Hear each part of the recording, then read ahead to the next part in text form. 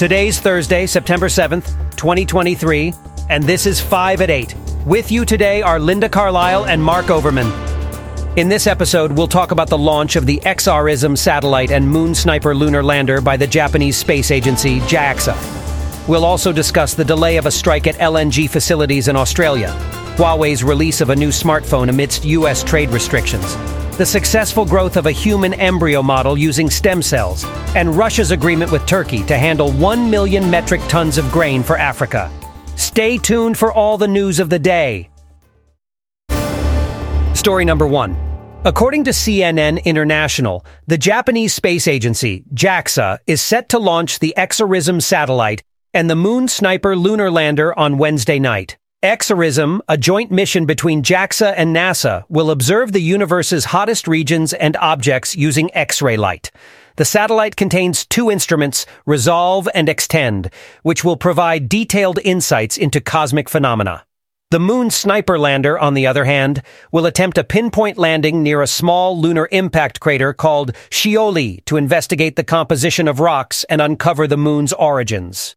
This mission is crucial for JAXA's goal of achieving precise landings on the moon and exploring resource-rich areas. Where do I even start, Linda? The launch of the XRISM satellite and Moon Sniper lunar lander by the Japanese space agency is downright exciting. It's like we're witnessing a new era in space exploration technology. What do you think this means for our understanding of the universe? These advancements are truly groundbreaking. The XRISM satellite in particular is set to offer us new insights into celestial phenomena. This is primarily due to its ability to detect X-ray light, a wavelength invisible to U.S. humans.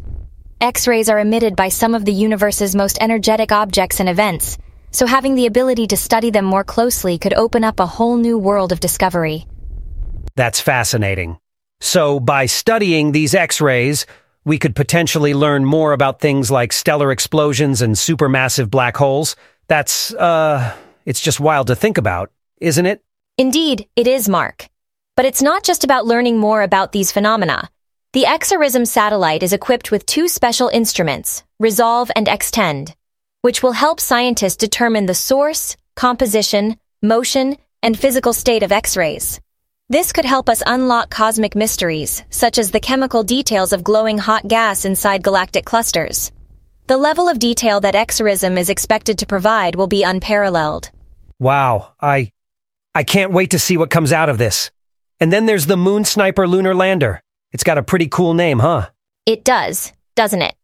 The name Moon Sniper actually refers to the lander's high-precision landing technology, which is designed to land at a specific location within 100 meters. This level of precision is a significant improvement on past landers, which could only target within the kilometer range. If successful, this technology could transform future lunar explorations, allowing us to land exactly where we want. That's incredible. Landing where we want, instead of just where we can. It's like we're taking control of space, isn't it? It's like we're not just passive observers anymore, but active participants. It's just amazing, Linda. It certainly is, Mark. And what's even more fascinating is that the Moon Sniper isn't just about landing. It's also set to study the lunar surface, focusing on a small lunar impact crater near the Sea of Nectar. The findings from this study could potentially help scientists uncover the origins of the moon. So, it's not just about landing where we want, but also about understanding where we've landed. Story number 2. According to the BBC, a strike at two major liquefied natural gas, LNG facilities in Australia has been delayed as talks between Chevron and unions continue. The work stoppages, originally planned to start on Thursday, have been postponed until Friday as negotiations continue over pay and conditions. The strike could potentially impact global energy markets if it escalates to full stoppages, with around 6% of global supply coming offline. However, experts do not expect a protracted strike due to the intervention of Australia's industrial arbitrator, the Fair Work Commission. Australia is one of the world's largest exporters of LNG, along with Qatar and the U.S. When you look at it, Linda, the delayed strike at the LNG facilities in Australia is just a small blip in the big picture. These things happen in business. It's all part of the rough and tumble of the free market. And in the long run, this could even be a catalyst for positive change. It might push companies to review their pay and conditions and improve their relationship with their employees. Well, Mark, I see where you're coming from, but I must say I see it differently. Of course, labor disputes are part and parcel of any business, but this isn't just about Chevron or the workers. This has global implications. It's not just a small blip when Australia is one of the world's largest exporters of LNG, and any disruption in its supply could potentially affect energy markets worldwide. Sure, Linda, I understand your point. But let's not forget that the Fair Work Commission is already working on it. They're designed to intervene early to prevent long disputes. And energy analyst Saul Kavanik himself said he didn't believe the first round of stoppages would have a major impact on gas supplies. So shouldn't we trust in the system?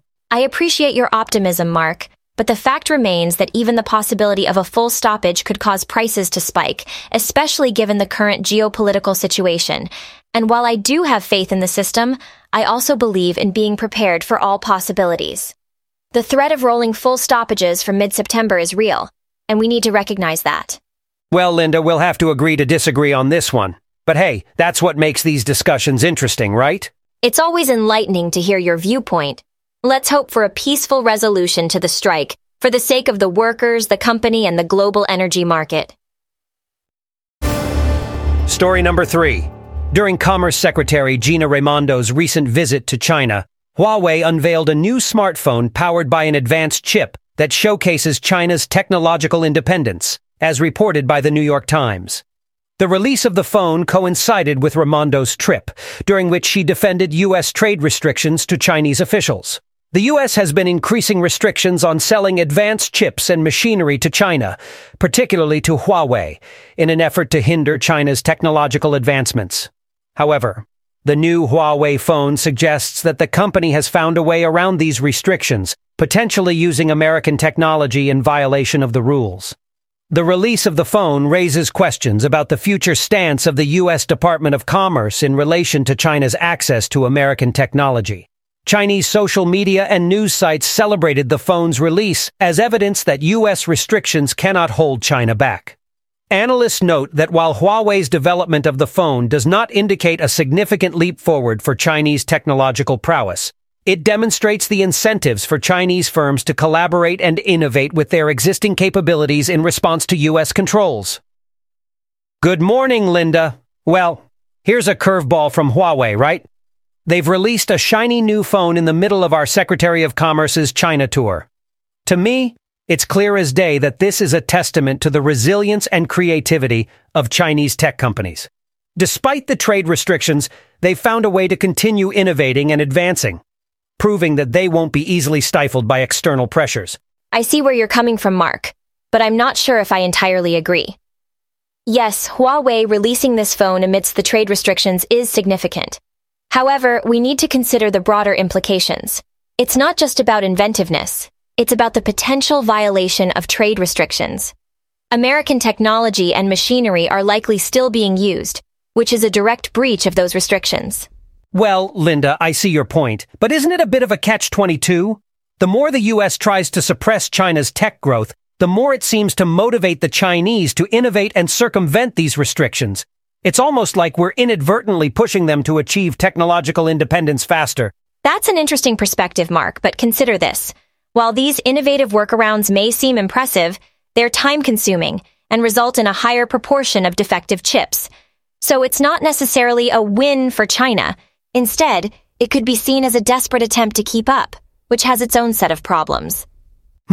There's truth in that, Linda, but I think we can both agree that this whole scenario underscores the importance of technology in the global power dynamic.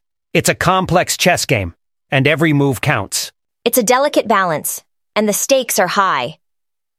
This is not just about smartphones or chips. It's about national security, economic growth, and the future of global technology leadership. Story number 4. Scientists at the Weizmann Institute of Science, as reported by the BBC, have successfully grown a model of a human embryo using stem cells, without the use of sperm, eggs, or a womb.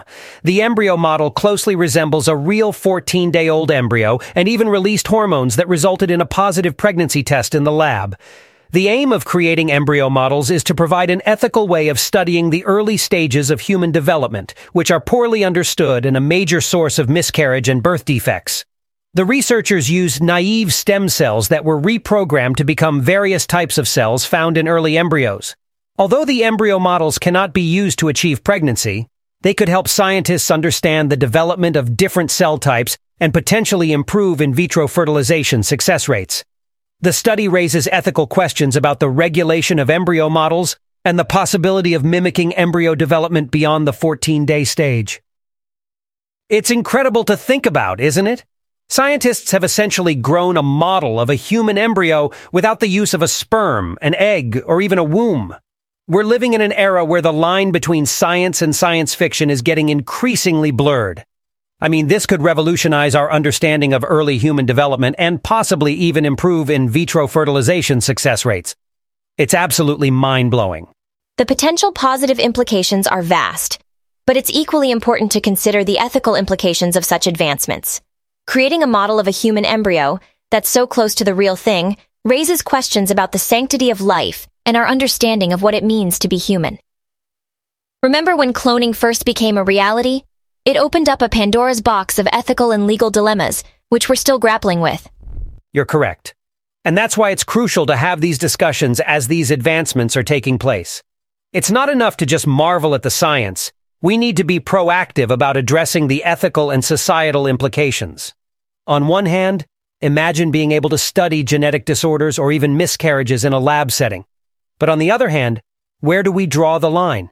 At what point does a model embryo become more than just a model? And what about the legal standpoint? These models are currently legally distinct from actual embryos. But as they become more and more similar, should our legal definitions expand as well? It's a complex issue. And it's not just about the law, but about societal acceptance too. We've seen with other scientific advancements like stem cell research or genetic manipulation that societal acceptance plays a significant role in how these technologies are adopted and regulated. Couldn't agree more, Linda.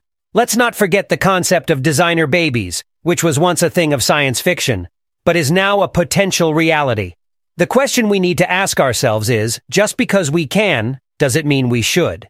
These are the kind of ethical dimensions that need to be explored alongside the scientific progress. It's a fascinating, albeit challenging time for science and society. Story number 5. Russia has announced that Turkey has agreed in principle to handle 1 million metric tons of grain that Russia plans to send to Africa at a discounted price with financial support from Qatar, as reported by Reuters.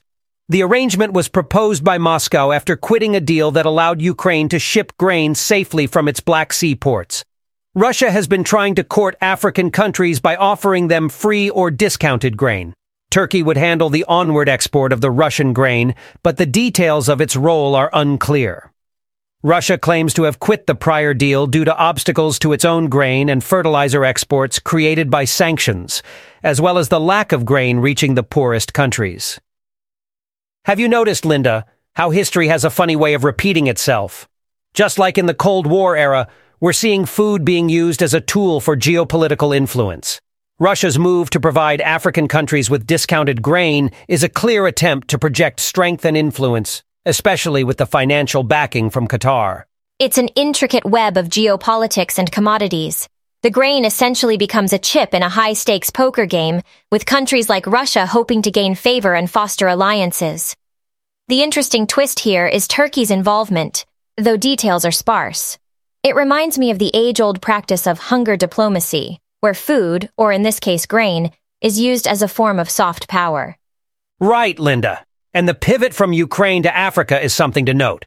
While Russia claims it's due to obstacles created by sanctions, it's hard not to see it as a means to pressure its rival Ukraine. This is especially pertinent considering the recent escalations in the region. It's like they're saying, hey, if you won't let us export our grain, we'll find someone who will. Russia's withdrawal from the deal with Ukraine and the subsequent attacks on Ukrainian ports and grain stores further intensify the situation. Accusations of Russia weaponizing food during conflicts are not unfounded. It's a distressing reality of how food can be used as a weapon of war, affecting innocent civilians caught in the crossfire. And we can't overlook the ethical implications of this, Linda. While Russia may argue humanitarian motivations, the fact remains that the poorest countries are often left wanting. It's a harsh reality check on how global food security and economic stability can be at the mercy of geopolitical maneuvering.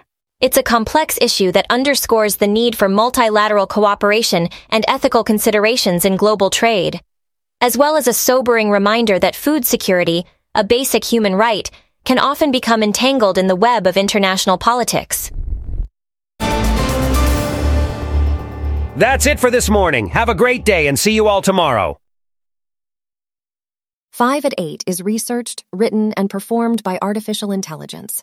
For more information, visit botcaster.ai.